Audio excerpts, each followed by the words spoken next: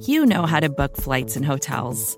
All you're missing is a tool to help you plan that unbelievable travel experience. That's why you need Viator. Book guided tours, excursions, and more in one place. There are over 300,000 travel experiences to choose from, so you can find something for everyone. And Viator offers free cancellation and 24/7 customer support for worry-free travel. Download the Viator app now and use code Viator10 for 10% off your first booking in the app. Find travel experiences for you. Do more with Viator.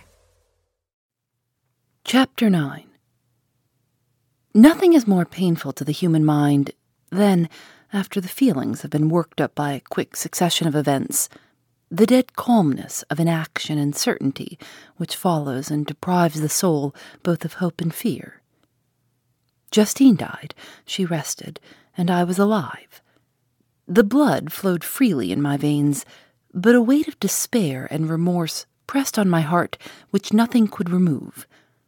Sleep fled from my eyes.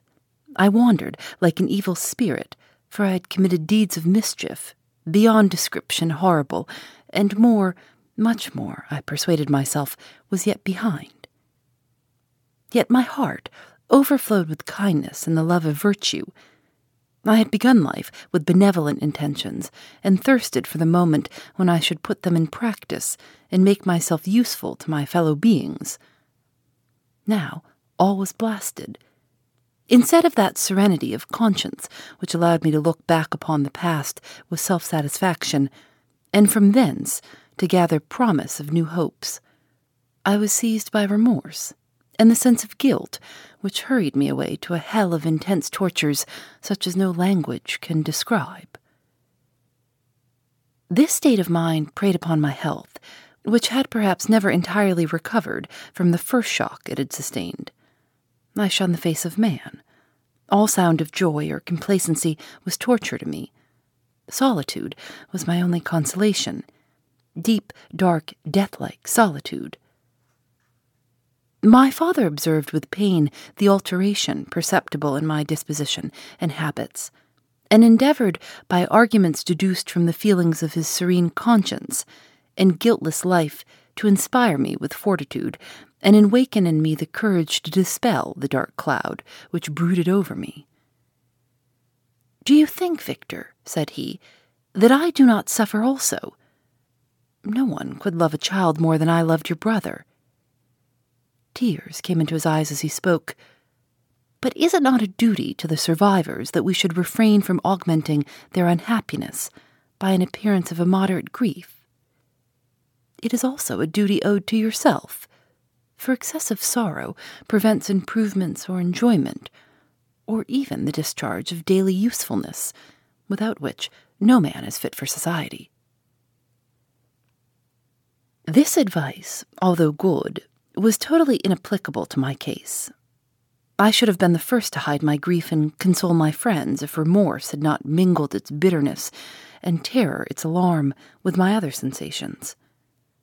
Now I could only answer my father with a look of despair and endeavor to hide myself from his view. About this time we retired to our house at Bellerive. This change was particularly agreeable to me. The shutting of the gates regularly at 10 o'clock and the impossibility of remaining on the lake after that hour had rendered our residence within the walls of Geneva very irksome to me.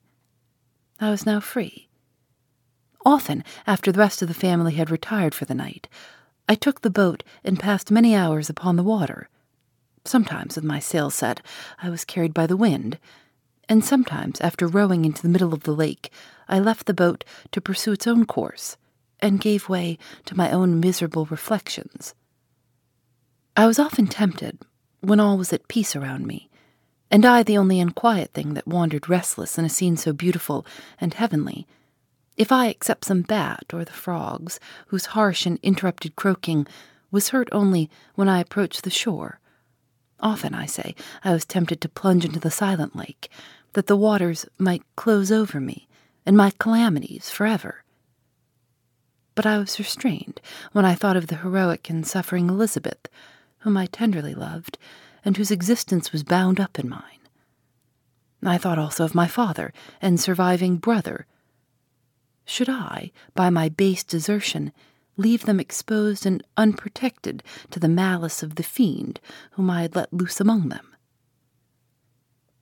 At these moments I wept bitterly, and wished that peace would revisit my mind, only that I might afford them consolation and happiness. But that could not be. Remorse extinguished every hope. I had been the author of unalterable evils, and I lived in daily fear lest the monster whom I had created should perpetrate some new wickedness. I had an obscure feeling that all was not over, and that he would still commit some signal crime, which by its enormity should almost efface the recollection of the past. There was always scope for fear so long as anything I loved remained behind. My abhorrence of this fiend cannot be conceived. When I thought of him, I gnashed my teeth, my eyes became inflamed, and I ardently wished to extinguish that life which I had so thoughtlessly bestowed. When I reflected on his crimes and malice, my hatred and revenge burst all bounds of moderation. I would have made a pilgrimage to the highest peak of the Andes, could I, when there, have precipitated him to their base. I wished to see him again, that I might wreak the utmost extent of abhorrence on his head and avenge the deaths of William and Justine. Our house was the house of mourning. My father's health was deeply shaken by the horror of the recent events. Elizabeth was sad and desponding. She no longer took delight in her ordinary occupations. All pleasure seemed to her sacrilege toward the dead. Eternal woe and tears, she then thought, was the just tribute she should pay to innocence so blasted and destroyed. She was no longer that happy creature who in earlier youth wandered with me on the banks of the lake and talked with ecstasy of our future prospects. The first of those sorrows which are sent to wean us from the earth had visited her. "When I reflect, my dear cousin," said she, "on the miserable death of Justine Moritz, I no longer see the world and its works as they before appeared to me. Before, I looked upon the accounts of vice and injustice that I read in books or heard from others as tales of ancient days or imaginary evils. At least they were remote and more familiar to reason than to the imagination. But now misery has come home, and men appear to me as monsters thirsting for each other's blood. Yet I am certainly unjust. Everybody believed that poor girl to be guilty, and if she could have committed the crime for which she suffered, assuredly she would have been the most depraved of human creatures. For the sake of a few jewels, to have murdered the son of her benefactor and friend, a child whom she had nursed from its birth, and appeared to love as if it had been her own. I could not consent to the death of any human being, but certainly I should have thought such a creature unfit to remain in the society of men. But she was innocent. I know, I feel she was innocent. You are of the same opinion, and that confirms me. Alas, Victor, when falsehood can look so like the truth, who can assure themselves of certain happiness? I feel as if I were walking on the edge of a precipice, towards which thousands are crowding and endeavoring to plunge me into the abyss. William and Justine were assassinated, and the murderer escapes. He walks about the world free and perhaps respected. But even if I were condemned to suffer on the scaffold for the same crimes, I would not change places with such a wretch. I listened to this discourse with the extremest agony. I, not in deed, but in effect, was the true murderer. Elizabeth read my anguish in my countenance, and kindly taking my hand, said, "My dearest friend, you must calm yourself. These events have affected me, God knows how deeply, but I am not so wretched as you are.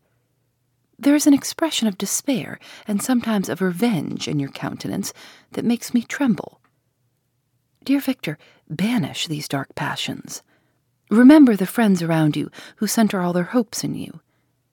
Have we lost the power of rendering you happy? Ah, while we love, while we are true to each other here in this land of peace and beauty, your native country, we may reap every tranquil blessing. What can disturb our peace?" And could not such words from her, whom I fondly prized before every other gift of fortune, suffice to chase away the fiend that lurked in my heart? Even as she spoke, I drew near to her, as if in terror, lest at that very moment the destroyer had been near to rob me of her. Thus, not the tenderness of friendship, nor the beauty of earth, nor of heaven, could redeem my soul from woe. The very accents of love were ineffectual. I was encompassed by a cloud which no beneficial influence could penetrate. The wounded deer, dragging its fainting limbs to some untrodden brake, there to gaze upon the arrow which had pierced it and to die, was but a type of me. Sometimes I could cope with the sullen despair that overwhelmed me, but sometimes the whirlwind passions of my soul drove me to seek, by bodily exercise and by change of place, some relief from my intolerable sensations. It was during an access of this kind that I suddenly left my home, and bending my steps towards the near alpine valleys, sought in the magnificence, the eternity of such scenes, to forget myself and my ephemeral, because human, sorrows. My wanderings were directed towards the valley of Chamonix. I had visited it frequently during my boyhood. 6 years had passed since then. I was a wreck, but naught had changed in those savage and enduring scenes.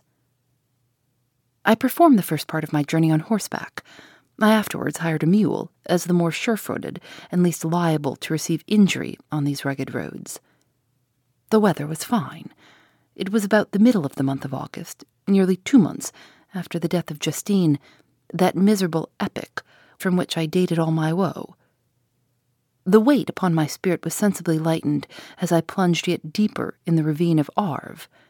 The immense mountains and precipices that overhung me on every side, the sound of the river raging among the rocks, and the dashing of the waterfalls around, spoke of a power, and I ceased to fear or to bend before any being less almighty than that which had created and ruled the elements, here displayed in their most terrific guise.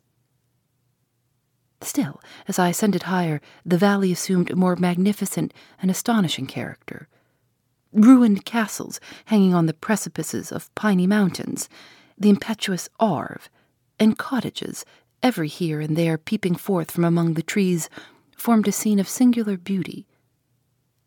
But it was augmented and rendered sublime by the mighty Alps, whose white and shining pyramids and domes towered above all, as belonging to another earth, the habitations of another race of beings.